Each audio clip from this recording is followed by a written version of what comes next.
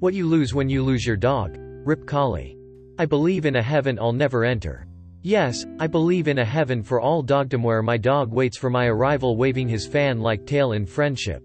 Pablo Neruda, my dog has died on the eve of Ruskin Bond's birthday. Kalicharan died 14 winters young, she exhaled for the very last time, late last night. She didn't push the daisies or kick the bucket but died. No euphemism can conjure, conceal or cure this pain. Far off in the bleakness of a summer night in Delhi, I heard her last cries, the muffled barks, so unlike her.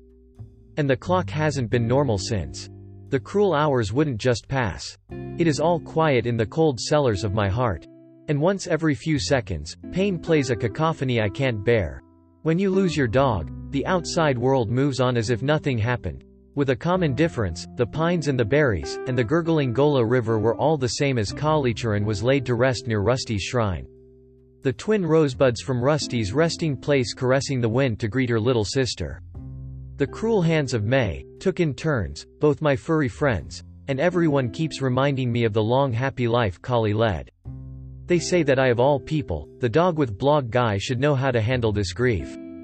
But I know no better. It feels as if my life force, the elixir has left me.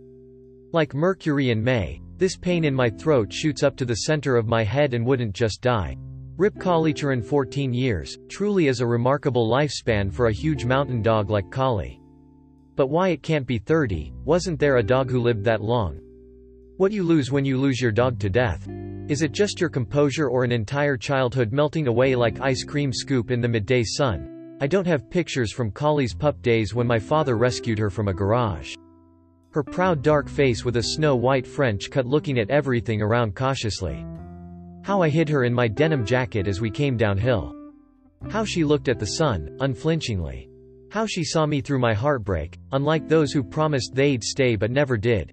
Unlike the world and worldly common sense, a dog's happiness isn't defined by square feet. Not measured in spoons or bowls, but even a tennis ball is happiness. So often, she would come running and throw herself at the freshly mowed grass, and if you happened to be sprawled on the lawn reading Bond or Bukowski, you'd feel her bare weight and your limbs are back. Ain't no massage like that. Over the seasons, her eyes turned from the honey shade to a cloudy vacuum and I could no longer see myself in them. No, she wasn't blind, but the signs were telling. Age and all the ailments it brings. Yet, she remained a hermit. When you lose your dog, the one who has seen you mature, or not, from your childhood fancies, you lose the scale that pits you to reality and relevance.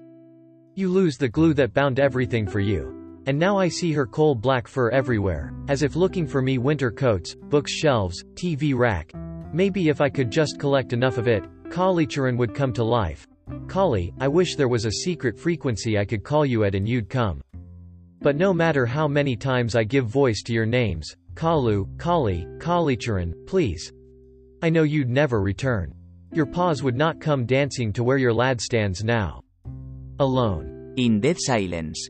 People from all over the world called a friend in Kalicharan, be it Verva in Sweden, Virginia in Greece or Kathy in Canada. The Himalayan scent called them all. She always loved me, even when I didn't deserve it. And she loved me more than I've ever managed to love myself. I wish I could have been a better boy to the wonderful friend that she was. Pulled poles apart in this grist mill called life, I saw her way less than I should have. With choked tears as I think about her at this moment, I can smell her coffee bean breaths, her glistening black fur, like that of a stallion. My own private dire wolf. Why do we always learn a little too late? Love at the end of all things should be like this. Like how a dog loves you. You may be lost to the world's design. Little goals, planning that blueprint for life while standing patiently. The dog waits for nothing or no one but you. I'm sorry, Kali, for all the vacations I didn't come home. For those lost chances where I could have slept beside you, putting your giant paw on me, the weight that always made me light at heart. As another stray gust of wind brings her fur, coiled like cotton candy, I know no vacuum cleaner can ever wipe her memory.